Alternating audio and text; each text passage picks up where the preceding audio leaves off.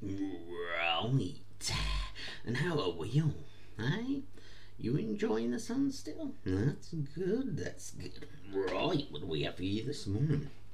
Firstly, apologies because of yesterday. I was travelling all day and yeah, that's it really. I will try to cover what I missed.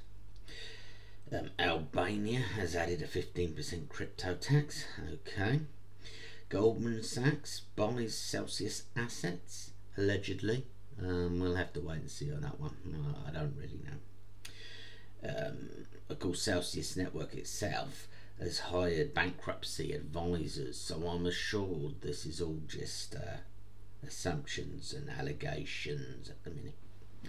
You know, it is a fucking joke though.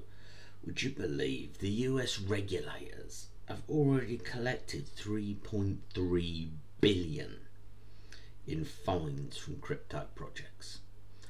It's just a load of bollocks, and they wonder why we want to do projects that fucking rule out regulators and fucking government. Never mind. Bitpanda is making redundancies. It's just trying to be different from all those exchanges, trying to prove they're good by keeping and hiring more people, innit? They thought, well, fuck it, we'll go against that stream and sack everyone instead.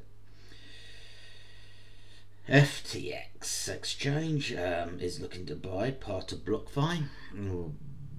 Not sure how guaranteed that is, or if it's in talking or going through, but it's one to keep an eye on. And oh dear, CoinFlex has paused withdrawals. Now, sorry if this was a little bit late on the news front, but still, it's not good. I mean, they may as well just say we're fucked.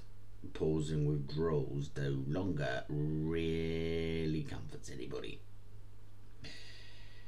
Okay, so what's left? Shiba Inu is got a yeah. Let's just face it. I'm not doing news on Shiba Inu. It's a pile of fucking shit. It's as much shit as fucking Dodge. Solana phone. Brilliant idea. How about you actually make your network actually stay up? I mean, I'm all for blockchain telephones, but I'd prefer my blockchain to be stable before I switch over. And that's about it, really. What more can I say? Thank you very much.